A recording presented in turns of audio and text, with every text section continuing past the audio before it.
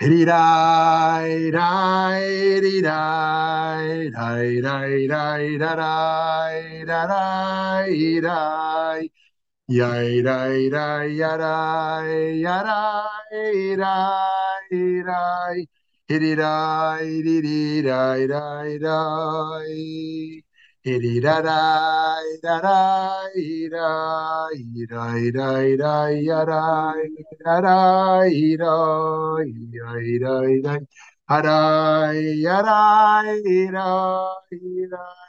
Hididai, didididididai. Hididanai, nanai, nanai, nananai, nanai, nanai, nanai.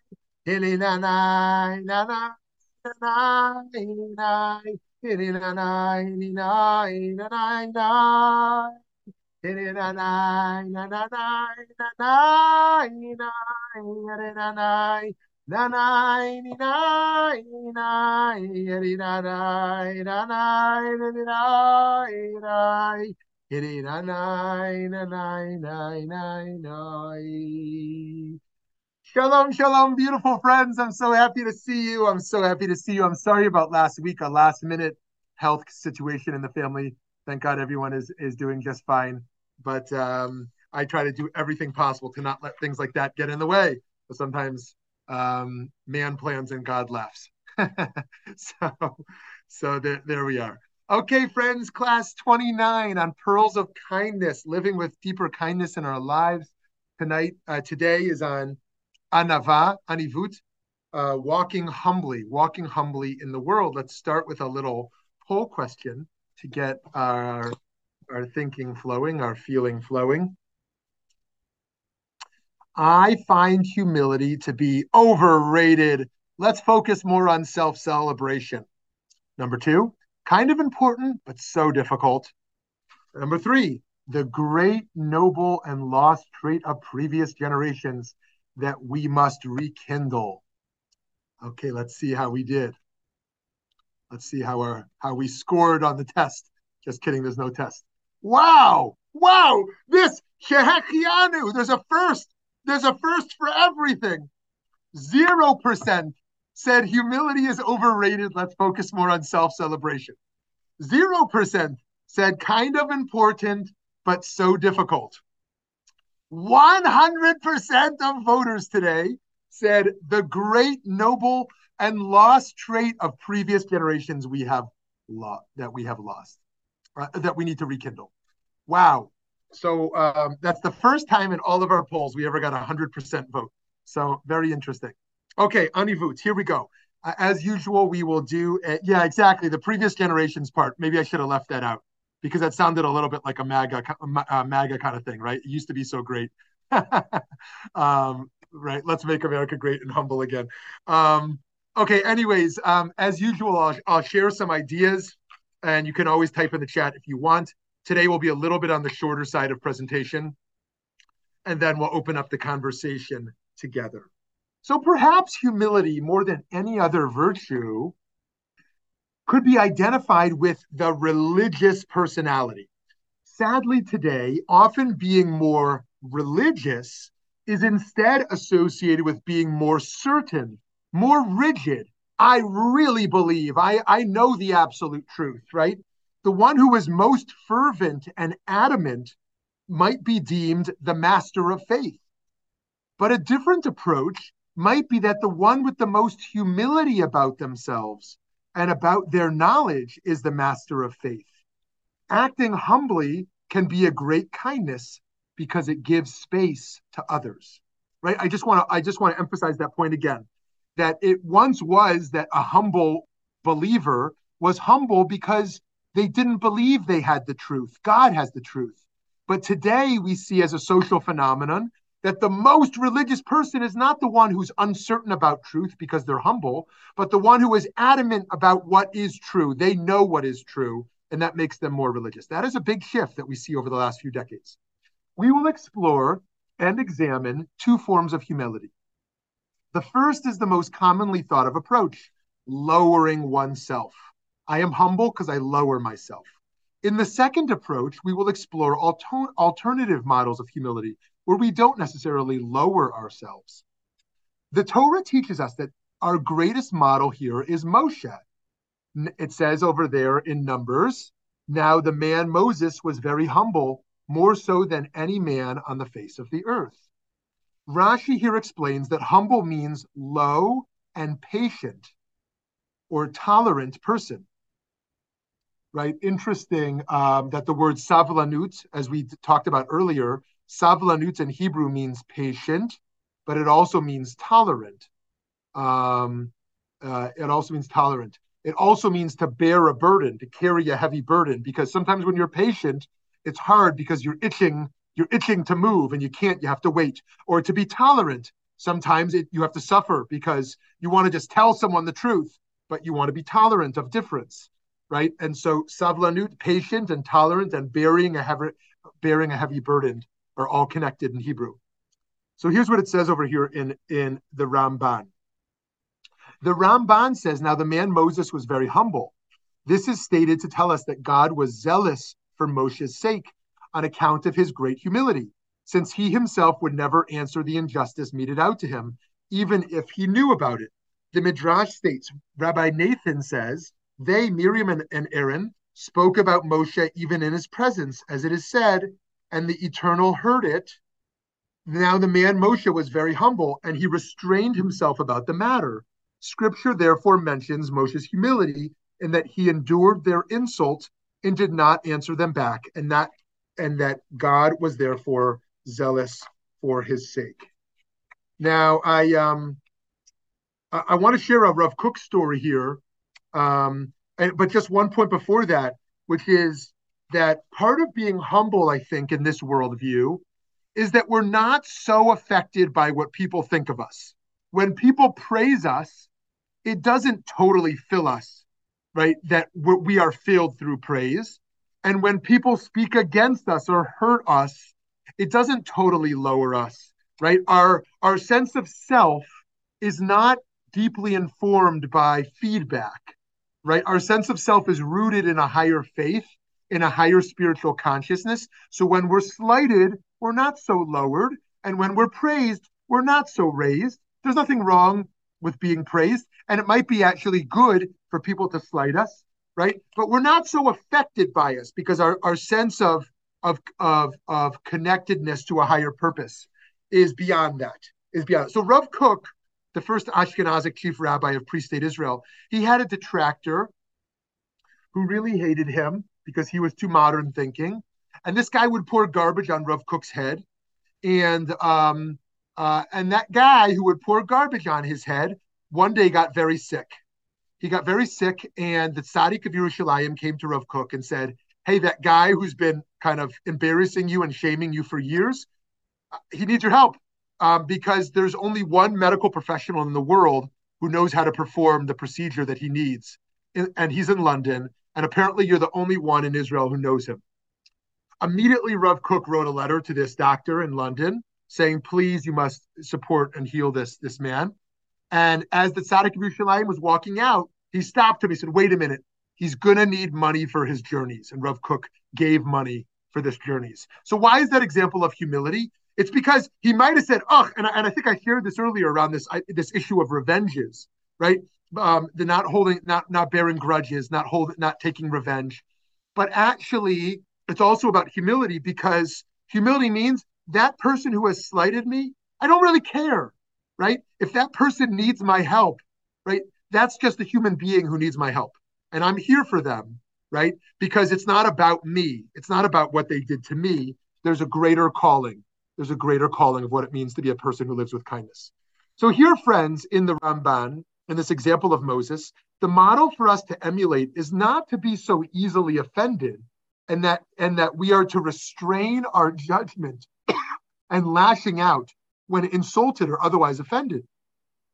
Rather, we should allow ourselves to be pushed around a little bit, right? There's some examples in the Musar tradition where the rabbis are even excited when someone offends them. Someone slights them or speaks bad about them. They're excited because they're like, oh, this is going to help lower me, right? In a sense.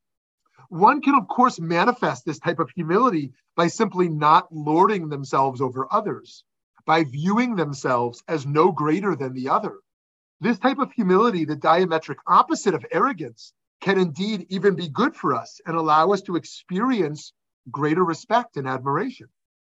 A friend shared with me that while learning in an esteemed yeshiva in Israel, where the Rosh Yeshiva, the spiritual dean, would enter the Beit Midrash, the study hall, and hundreds of students would automatically rise for him, he would always motion for them to sit down. He wasn't comfortable with them rising for him. When asked, he explained that just because he holds this position of influence doesn't make him any greater than anyone else in the room. People shouldn't rise for him. The same person would often be seen sitting down, engaged in conversation with a student on a step, quite literally lowering himself to the level of his students. Rabbi Meir Schlesinger. Rabbi Bachya ibn Pekuda, a great medieval teacher of Musar, doubts if he is important enough and his ideas worthy enough to put out into the world. Here's what he wrote in his great introduction of his work. When I planned to execute my decision to write this book, I saw that one like me is unworthy of writing a book such as this. I surmised that my ability would not suffice to analyze all the necessary aspects, owing to the difficulty which I perceived, and to my wisdom being insufficient, and my mind being too weak to grasp all the issues, and that I am not fluent in the Arabic language in which I wrote it. I feared that I would toil at something that would evidence my inability, and that it would be presumptuous undertaking, so that I considered changing my mind and abandoning my previous decision to write this book at all.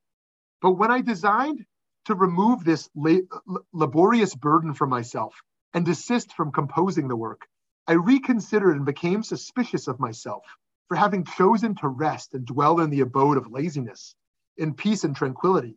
And I feared that it was the desire of the evil passion which was placing this thought within me. And I know that many minds would have been lost out of apprehension, and many losses have been caused by fear, if all those involved in good causes were to remain silent and still until they could completely attain their ideal. No man would ever say a word after the prophets who were chosen by God. So Ibn Bakuda here ultimately concludes that we must speak truth, even if we don't feel ourselves worthy. How many of us have lacked the confidence or held a form of humility that prevented us from doing what's right and what's necessary? Who am I to do this? Who am I to say this? We might ask ourselves.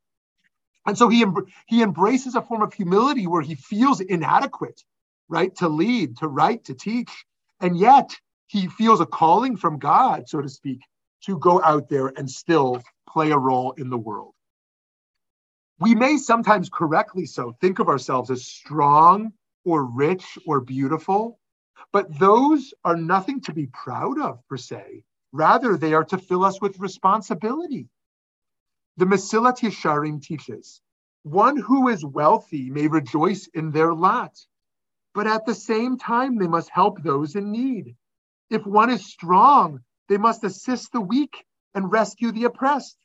The situation is analogous to that of a household where there are different servants assigned to different tasks, and where each servant must fulfill their appointed task if the affairs and requirements of the household are to be attended to. In truth, there is no place for pride here, right? That when we say Moda'ani, when we wake up in the morning, we can feel that we are alive because we are chosen for a mission. We're not arrogant because we're alive. We're not arrogant if we feel that we are beautiful, or because we have financial means, or because we are educated, right? Right? Rather, it leads us to this deep sense of gratitude to be alive, this deep sense of responsibility to pay it forward, that we have been chosen for life. Similarly, the Talmud teaches us a divine model that we are to emulate. It says over here, God upholds the cause of the orphan and widow and loves the stranger, giving them food and clothing. So too the rabbis teach us not to seek honor, but to honor others. Indeed, honoring others will be the greatest honor to ourselves. Ben Zoma taught, who is honored? One who honors others. It is not only that humility is a virtue and good for others, but that it's good for ourselves as well. With arrogance, we are weak. The Talmud records, Rabbi Alexandri said, whoever has arrogance, the slightest breeze will shake them, right? If we think of ourselves as so great, right, as soon as we are shook by being slighted or by being weakened, right, it shakes us, right? We feel our vulnerability in a way that we wouldn't if we didn't think of ourselves as so great. Furthermore, people detect arrogance and they distance themselves from it. Rabbi Yisrael Salanter used to say, when I see an arrogant person, I feel such a revulsion that I almost vomit, right? Now, we may be in the camp that feel all politicians are corrupt. I had breakfast with a friend yesterday morning who we reflected on politics. He may or may not be here in the Zoom. But we've seen politicians that immediately we feel kind of a revulsion by their sense of self. We may have also experienced others who we felt others. I experienced John Lewis very differently. Yes, John Lewis was a congressman, but I felt John Lewis had a form of humility based on his experience. You may have seen this in others as well. Don't most of us want to cultivate meaningful relationships that can be sustained? Rabbi Salanter further teaches that we can lose ourselves in this if we're not careful. Here's what he writes over here. Again, the great founder of the Musar movement. Do not be surprised how it could be that a person with all their faults and smallness of stature nevertheless considers themselves greater than their contemporaries. For the more a person loves being praised and admired, the more will their desire for praise grow and cover up their deficiencies to the point that they no longer sense them. They don't even see their deficiencies anymore. And as the desire to feel that they are better than others grow, their self-admiration heightens the sense of other people's shortcomings. By virtue of their arrogance, they no longer sense other people's virtues and will eventually only be able to sense their own virtues and other people's deficiencies. And so arrogance will come to fill their entire soul without their even sensing it, right? There's the comical quote by Sartre, people are hell. But the truth is, there's a real arrogance to an isolationist. The person who doesn't want friends, they really hate everyone. Everyone is annoying to them, right? They don't want to be at work because colleagues are annoying. They don't really want to go to social gatherings because everyone is annoying. They don't really want friends because what they see are their deficiencies, right? Now, I'm sure many of us can relate to that because I as an introvert myself, who finds my energy in spaces where I'm alone, my happy place is reading a book alone. My happy place is being in a private space. So there's nothing wrong with that. But I think there is a problem when we get to the space where we really don't like people. We don't like people because all we see in them are their deficiencies, and as opposed to their virtues. And to some degree, we don't see our deficiencies as well. I see a friend here laughing because it resonates for many of us. It resonates for many of us that we'd rather not be around people all the time. But the rabbis teach that, and nobody would be here if they just wanted to learn alone. We could just go read a Jewish book.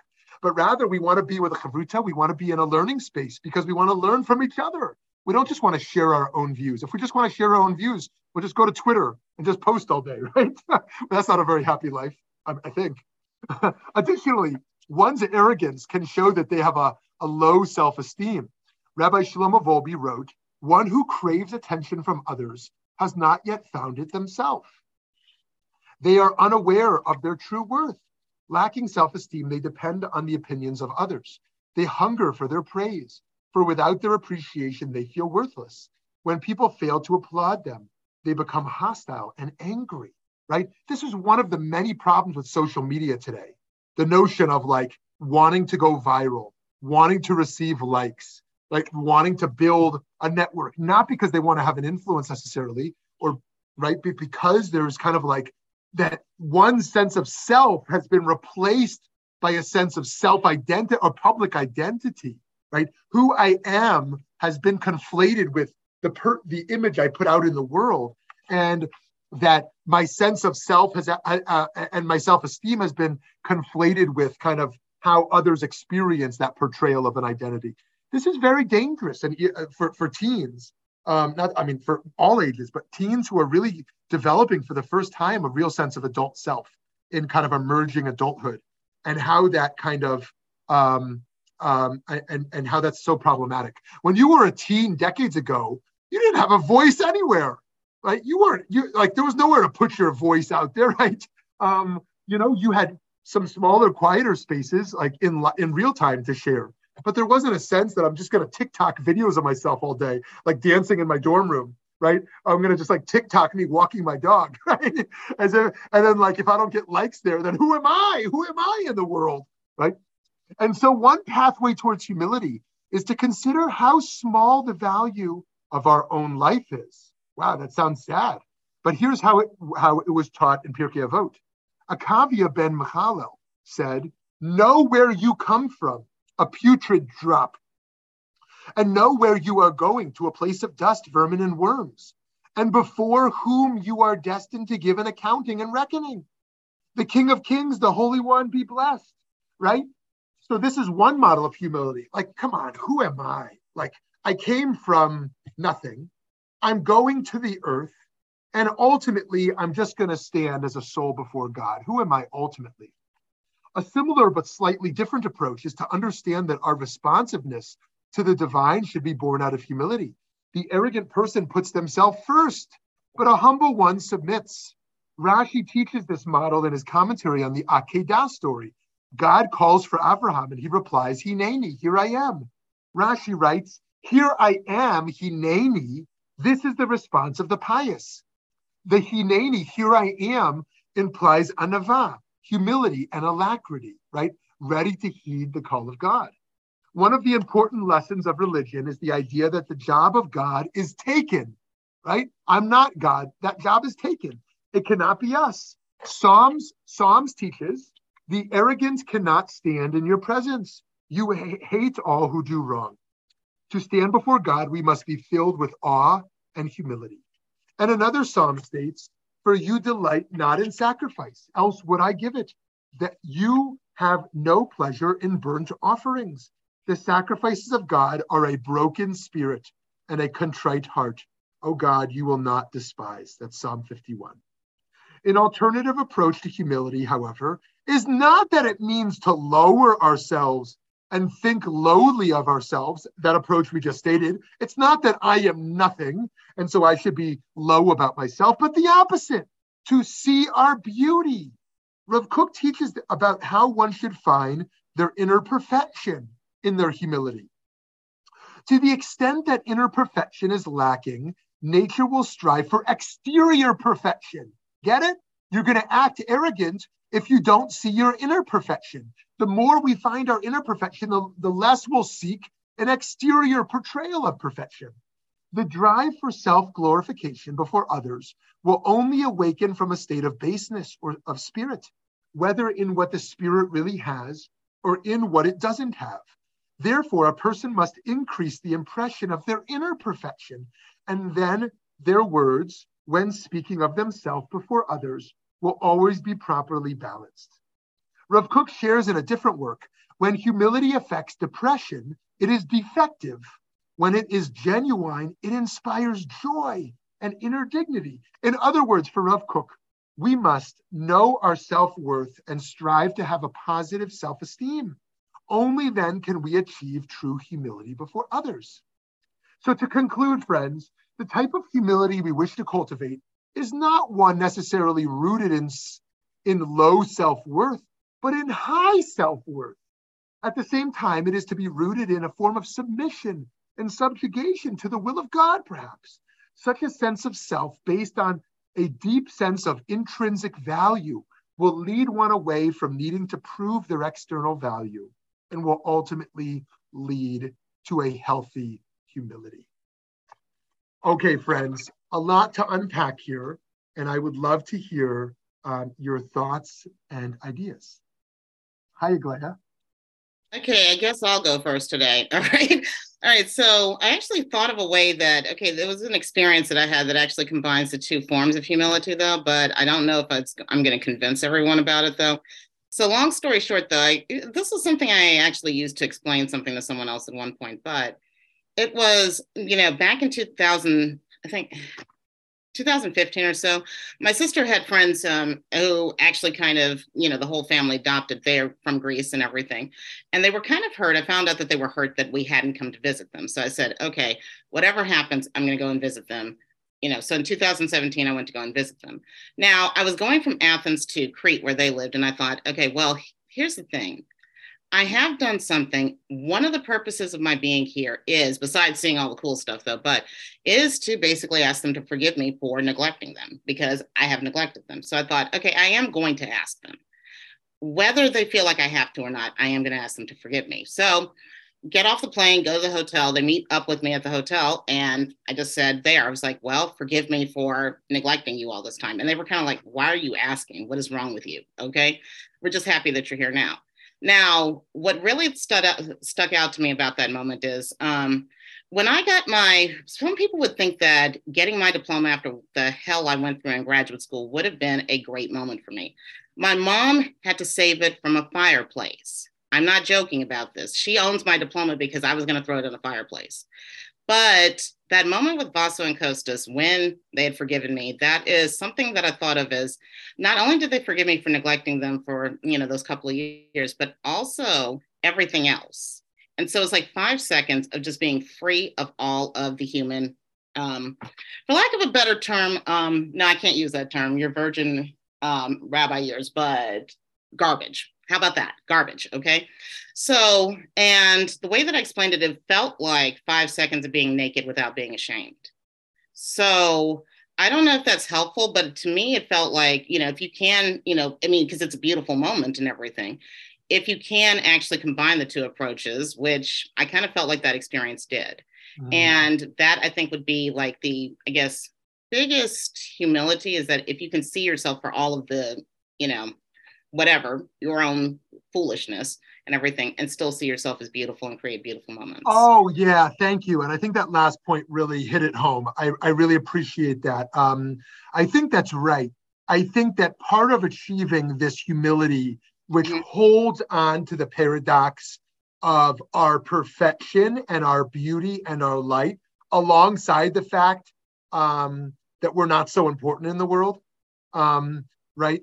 I think holding on to those together can be achieved in owning our virtues, owning our vices, and being willing to ask forgiveness, for example, or being willing to publicly kind of be embarrassed or lower ourselves, and be vulnerable is a great way to help manifest that and to grow into that sense of as a complete person, I am great and I'm nothing. I'm everything and I'm nothing. I'm beautiful and I'm flawed. And to model that, and I think Sarah writes over there. Yeah, love the notion of humility. Yeah. So thank you for that so much. Yes. Okay, over to you, Lauren, and then Toby. Hi. Humility takes maturity. Good humility.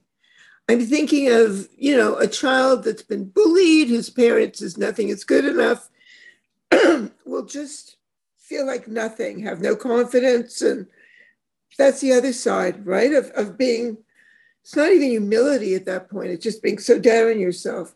Then again, I think too, when I was a new grad or when I was teaching associate to new grads, and they don't have the humility they need. They're dangerous because you think, oh, I just graduated and I've got all this knowledge. And you forget that experience is important. And so it takes maturity and living life and really looking within yourself to be able to develop humility. One other thing I wanted to say is, I don't know if you've ever heard, may he rest in peace, Dean Steinsaltz speak. But that is a man that just radiates humility. And here he was, one of the Gedolim of our generation. And he comes across with such humility. perfect example of that midah. Yeah, Lauren, thank you for that. That was my experience of Rabbi Steinsaltz as well. I got to hear him just before he passed in person, and that was my experience as well. And boy, do I wish our children could learn this earlier. So much suffering about worrying about what people think of us. And I like to say, this famous quote: "Don't worry so much about what people think of you, because they're actually thinking very little of you." Right? That we walk into a room, we think everyone is looking at our clothes or looking at this little cut on our head or something. And actually, people are thinking about themselves oftentimes rather than just themselves. But so much suffering goes into, worrying what everyone thinks of us sometimes. So yes, thank you, Lauren, for those points. Hi, Toby. Hi, I was very impressed by a story that I was told very early in my studies of wanting to become Jewish. And it was about a story about a famous sage who was talking to someone else. And he says, my teacher told me that I needed to put a note in each of my pockets. On the right side was, I am nothing but dust and ashes. And then the left side, the world was created for me. And the tough thing is to determine which pocket to take the note out of. And that it reminded me of that one. And I'm sure I'm telling the story wrong. It's a famous story of the sages. But anyway, it reminded me of what you were saying to Aglaia about that. I love that, Toby. Thank you for sharing that. And I think that I would push us to move that from a meaningful story to how will I actually do that in my life, right? I'll share an example. My brother, and I'm sure we all have these ways we do it in our life. My brother is an options trader. And he once told me that when he has a really good day on the floor, I mean, he's not on the floor anymore. You could trade options lots of ways, but when he was on the floor, when he has a good day, that what he would do when he goes home is clean his toilets. He just clean his toilets because he wanted to remember, I'm not the guy who just made a bunch of money today. Right? I'm the guy who cleans my toilets, And so how do we do that? Like when we've had a really down day, how do we build some rituals in our lives that kind of build us up, right? Remind us of our inner light, remind us of our beauty, right? And when we had one of those days where we feel like we're the master of the world, right? In whatever triggers that, right? What are some things we can do to kind of pull that note out of the pocket? Oh, by the way, when next time you're in my office, I'm going to give you a coin because I had 500 coins made that on the coin, it says what Toby just said. On one side, it says, I'm dust and ashes. And on the other side of the coin, it says the world was created for me. So I will give you one of these coins. I forgot I have them. I made 500 of these like a few years ago, and I forgot I have them. I used to give them out. And so you can have one of these coins and keep it in your pocket. Hi, Sarah. Good afternoon or good morning, depending on where you are. I asked a couple of questions. First, is low the opposite of being high-handed? Is that what was meant in the expression of low at the very beginning with Moses? Then I was fascinated by Shlomo Wolf's notion that we shouldn't be looking to others for our self-worth. And while that's true, when we are down, speaking to others, making that connection with someone else, seeing us often reflected by another human being helps to not only reconnect us with ourselves, but lift our spirits. So I think that there's certainly a place for that other as a reflection of ourselves. Mm. But what came up for me mostly was an image of our being, or the non-humble, the arrogant, being a Pinocchio effect, that as we live our life, we just get bigger and bigger and bigger, and we're no longer deeply grounded in our own being. And so That's why we topple, just like a tree that doesn't have a decent root system. Those are the things that have come up for me today. And I'm just really enjoying this conversation. Thank you so much, Sarah. And I hope others will engage with her thoughtful points as well. I just want to offer two things that came up for me in that. One is that if we go back to Buber and Levinas, like what, and others who kind of think about this encounter of a face-to-face experience, this relationship that Sarah's talking about, right? That like how should we be in a human encounter? How should we be? And I think one model of humility here can be that we're simply thinking less about ourselves and more about the other, right? That the humility cannot be that I lower myself. It's just that I'm so focused on you and your needs and your experience that I've kind of transcended myself to some degree. The opposite of that would be a form of entitlement.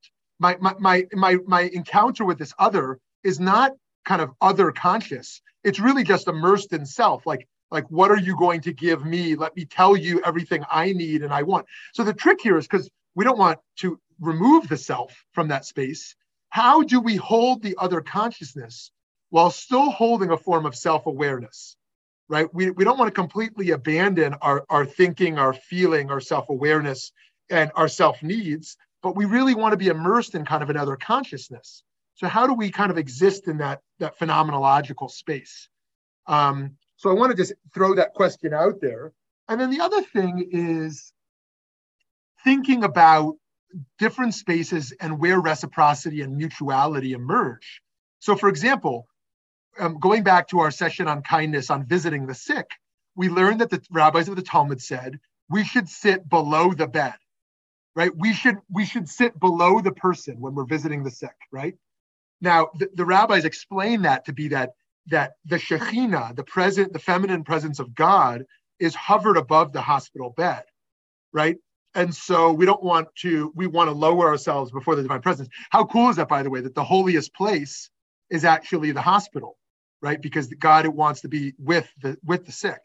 And yet the psychological piece there is, all of us have been in a hospital bed, and there's kind of a dynamic of somebody kind of like standing over us as opposed to kind of lowering themselves to kind of be present with you.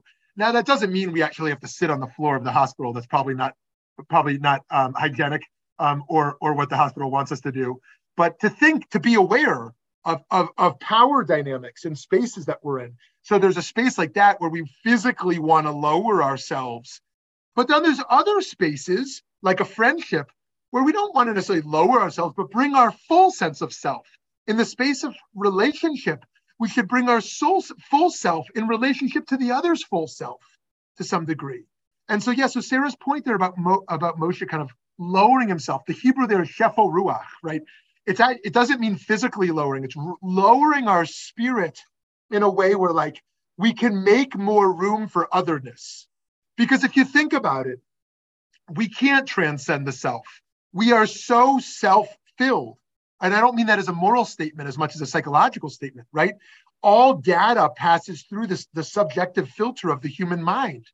Everything is filtered through self.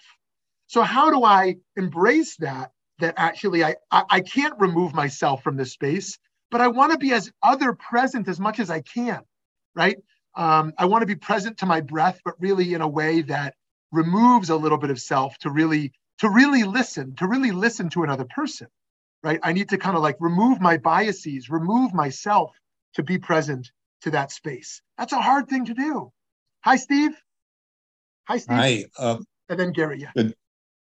Good to see you. And let me say, and I can speak for everybody here, I'm sure that you do a good job of removing yourself and feeling the other people around you. The initial poll that we took, I almost wanted to vote for number 1 and number 4, because I don't think that self-celebration is necessarily bad, nor is it a strange bedfellow with modesty and humility. That encompasses the whole circle of the human being. If I were with someone who did something really well, it could be nuclear fusion that they were talking about last night, or sing a song, or hit the ball out of the park, I would want to see that person celebrate.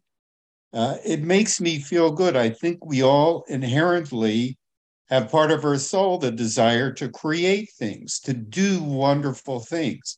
I would almost feel sort of squeamish if somebody did not celebrate something good that they did. But at the same time, there is a Shabbat for self-celebration, and that is humility. Humility is self-celebration Shabbat. And so I think it's all part of the big circle. And number two, if I could, and this is just a personal preference, I would have trouble feeling good sitting alone and reading a book. I love reading, but I don't like being alone. I love being at stadiums. I love being at concerts. I love being at Valley Beit Midrash presentations. I feel warm when I'm near people. They don't have to say anything to me, or they could say something to me. The proximity to somebody else, to me, is invigorating and warming and fulfilling. And who is it that you showed, Dr. Wolbe or Rabbi Wolbe? I looked at his smile and I instantaneously felt a closeness to him, which might not have anything to do with what I just said, but I love being near people. It is viscerally something so uplifting to me, and I want to thank you for the time. Amazing, Steve. Thank you so much for that. I love that point. I'm sure that resonates for many around what being around people does for us, and what it means to be in community. And to be sure, to be in community is an act of humility, just to be in community. Because to sit home alone, I can have everything just how I want it, right? The temperature how I want it, the volume how I want it. I can do whatever I want. To be in community means everything's not going to be how I want it, right? That the temperature, it's going to be too cold or too hot, too loud or too quiet. It's going to be too long or too short, right? But I'm going to be in a space because some things that don't work for me work for someone else. And that's an act of humility. And so I appreciate that so much. And Ethan, I love that point also around not lowering myself, but raising another up. I think it's a really great way to think of it. The one point on Steve's point of self-celebration I want to add as well is one way to think of this, it's that this humility we're talking about is not as much what we do, but how we do it. There's nothing wrong with self-celebration, right? Right? We shouldn't say, oh, I don't want a birthday party. Who am I? Why should somebody celebrate my birthday? Or I don't want an award. Don't give me an award. I don't want to be recognized publicly. What do I need an award for? Right? But rather, we can have a birthday party for us. We can receive an award. We can put ourselves out there. And yet, how do we do it? Do we do it in a way that makes others feel bad, that we just try to promote that we're great? Or we do it in a way that's a collective celebration, a way that makes others feel good, even if we're kind of the focus for a moment. And so, Steve, I really appreciate that, because I think that I want to remove this false binary of self-celebration or humility, that these things are actually go hand in hand. Yes, Reb Dove. Oh, and then Cheryl. No, hold on, Gary. I passed Gary. Gary, and then Reb Dove, and then Cheryl. Yes. Good morning. Am I muted? Nope, you're good. Great. You good? Yes. Good. Good morning. Can we be humble in different settings? I mean, I'm a healthcare provider, and I've always considered myself pretty humble. I have a hard time taking praise from my patients and what have you. I'm the one that don't give me an award. Always pass that off. Blah blah blah. And I see myself as being humble in that regard. But in my personal life, just to give an example, I did not get along with my parents at all for many, many, many years. And, here I was the only one in my family who went to college. I went to medical school. I was successful in business and in other organizations. And my father, for example, like never got a praise, like, oh, I'm proud of you, what have you. So I was somewhat arrogant. The thing that really kind of changed that, because I always held the Seders for my family. They came in, and out of the blue, one year after the Seder, my father says, I'm really proud of you. And it wasn't about all the physical or all the other things that I did. He was very, very proud that I was putting on the Seder. And that really kind of changed the way in which I looked at humility and what some people consider humble and some people don't. So, I lived in kind of one world in which I wanted to praise, but never got it. And the things that I thought he would be proud of was completely different in his mind. So I just want to throw that out that, we can maybe live in our own self-esteem and what we're looking for in different settings within the world. Gary, thank you so much for that. I'm not going to comment at all publicly about the personal things you shared, of course, but I just want to thank you for that vulnerability and for giving us a window to your soul in regards to how you experience humility and how that's been informed by your career and by your upbringing. And I do just want to challenge us to think about the question that Gary raised for us, which is really, how have our unique life circumstances informed our sense of self? The way that we were parented. And if you were someone who was not praised as a child, how has that informed your sense of humility today? Or if you were a child and praised for things that you think were not actually what matters, has that informed who you are today? And one thing I want to just offer here, especially with children, is to think about offering praise for being rather than doing, right? That what makes a person valuable is not what they produce. What makes them valuable is their intrinsic being. And how do we get their self-esteem to be more connected with that they have an inner light and an inner beauty? They're not praised because they won the soccer game. They're not praised because they got the A on the math test. I mean, we can celebrate achievement too. That's a separate enterprise. But the real sense of celebration is that they themselves are intrinsically valuable, right? And I think a lot of children are sometimes praised for the wrong things, and so they seek to have a life to maintain those achievements because that ultimately will give them a sense of self-value. Okay, thank you, Gary, for all you shared. Yes, Rabbi Lerner. Yeah, there you are. Great. Oh, good. I do that in order not to jump in on other people. Oh, good. Thank you for doing that. There's another form of humility that does concern me that I don't see often enough. In professional work, people forget footnotes. The idea I just shared really came from my teacher X and his students. Mm-hmm. It's not mine. Yes. And I have so many colleagues who quote one of my teachers and don't give him credit.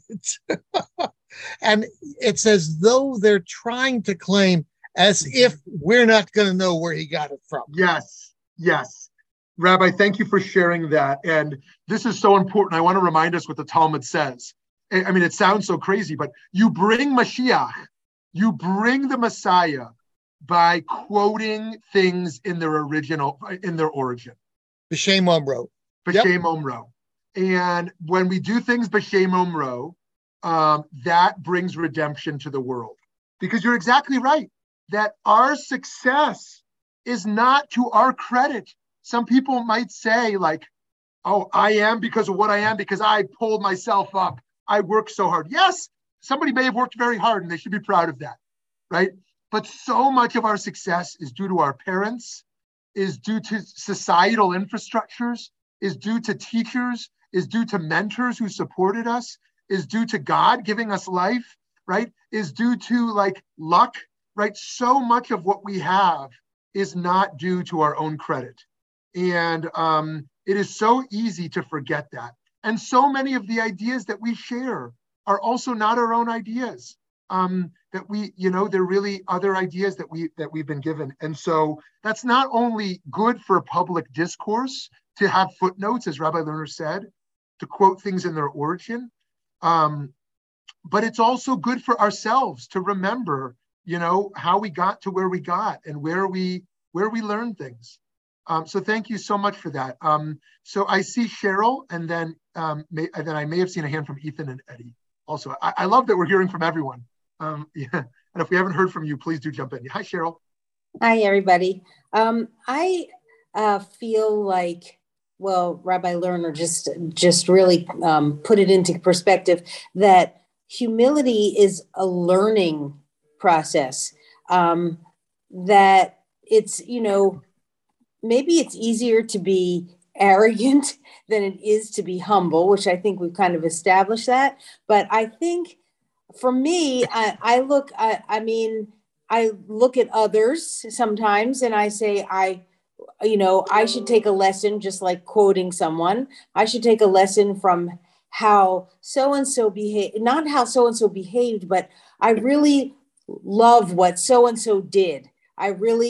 Sometimes I say, I'll take that on now. I'll take that on. In other words, I'll give them credit for it, Rabbi Lerner, but I also will say that this is part of my learning, my constant learning, which is to learn from others. So, I think so many of us have said today that humility and is, community, being in a community. And I just feel like I learn lessons from people all the time. And one of them is about being humble. And I think it's good. It's important to constantly remember that too, that it's okay to learn from others, and it doesn't make you any less of a person, but it just makes you open to the idea of how to be in this world.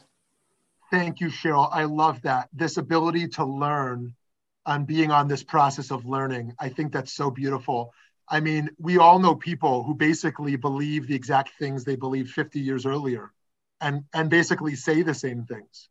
And what they're basically conveying is that they've kind of got it figured out already. And I think that being in a journey of learning is a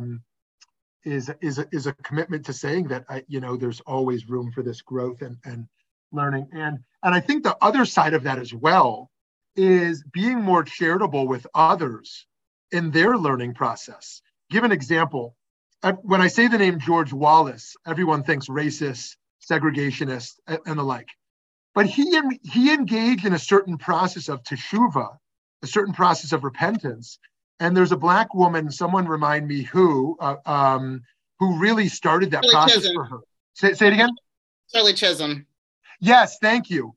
Where she started a process in her ability to see him and forgive and see him, started a process of teshuvah for him. And Rabbi Talishkin spoke about this when he gave a talk in Denver and in Phoenix for VBM around this journey. And when people were skeptical, they said, "Nah, that guy's just a racist. Don't trust him." John Lewis stuck up for it. He said, "Look, I'm listening to Wallace, and I think there's some sincerity here. And I think that part of what it means to be humble as well, in the spirit of Cheryl's point about learning, is being willing to see other people differently as well.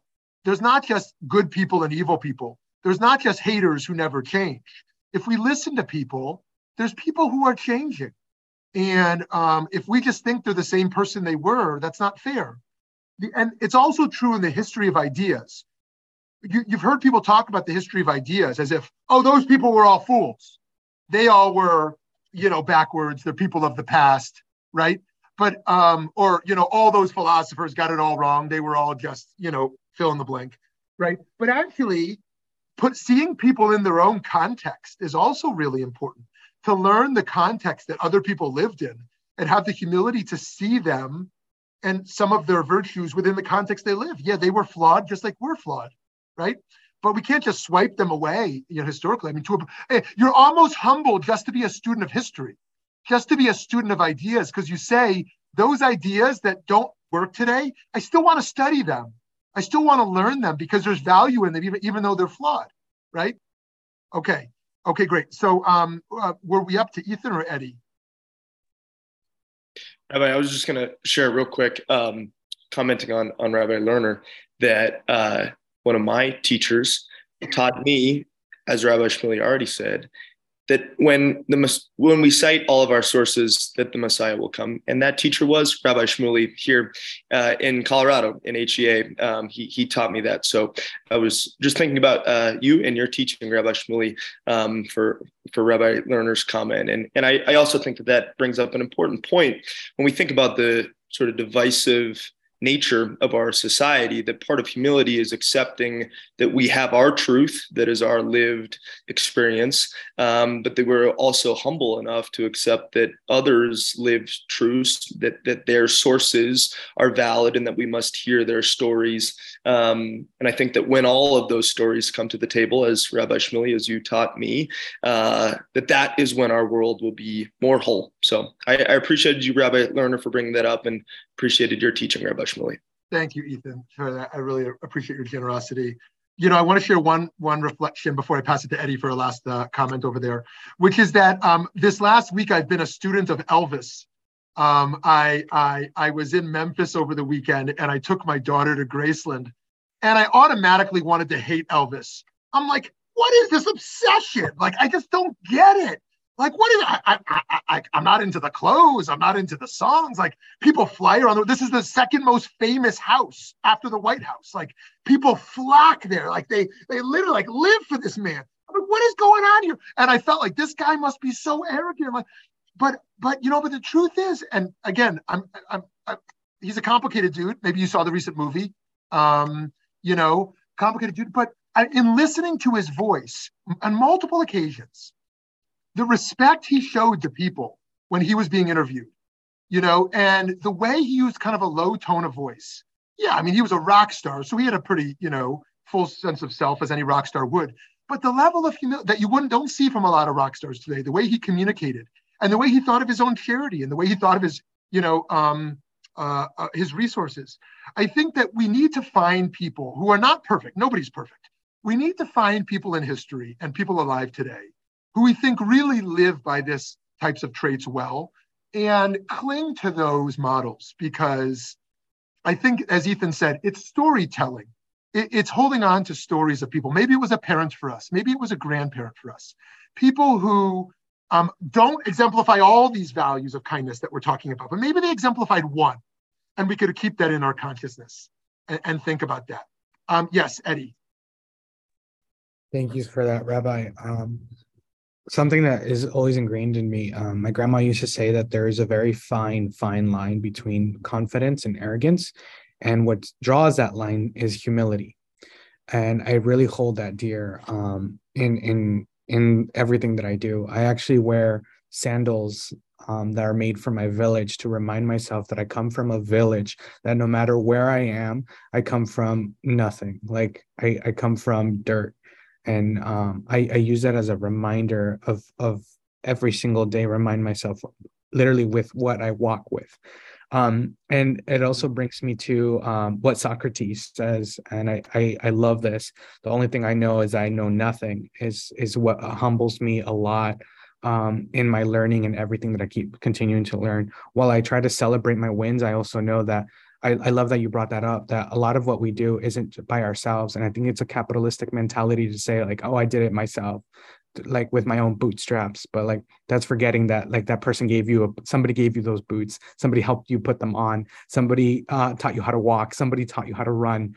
And that's what I think, like, I know I wouldn't be where I am right now if it wasn't by great leaders and mentors like you, Rabbi Shmuley, and other countless blessings that I've had in my life. So and I think it's important to, like Rav Dover was saying, it's like give credit where credit is due, because you oftentimes have so much blessings that help you continue to lift up. Beautiful. I think that's a great point for us to close on today, to think about how we walk in the world, thinking of Eddie's sandals and how we walk in the world, and to remember that we're able to walk in the world because of people before us, and just this ability to walk at all. And you may remember that quote that you've seen before, of this idea of the footprints in the sand that we thought were ours, but in fact was someone carrying us, right? And so I wish everyone blessings for a great day and a continued sense of self-celebration, self-joy, self-confidence, purpose and calling, and a sense of just awe that accompanies that, that fills us with an other consciousness as well, and a gratitude and a responsibility. God bless. Have a great day.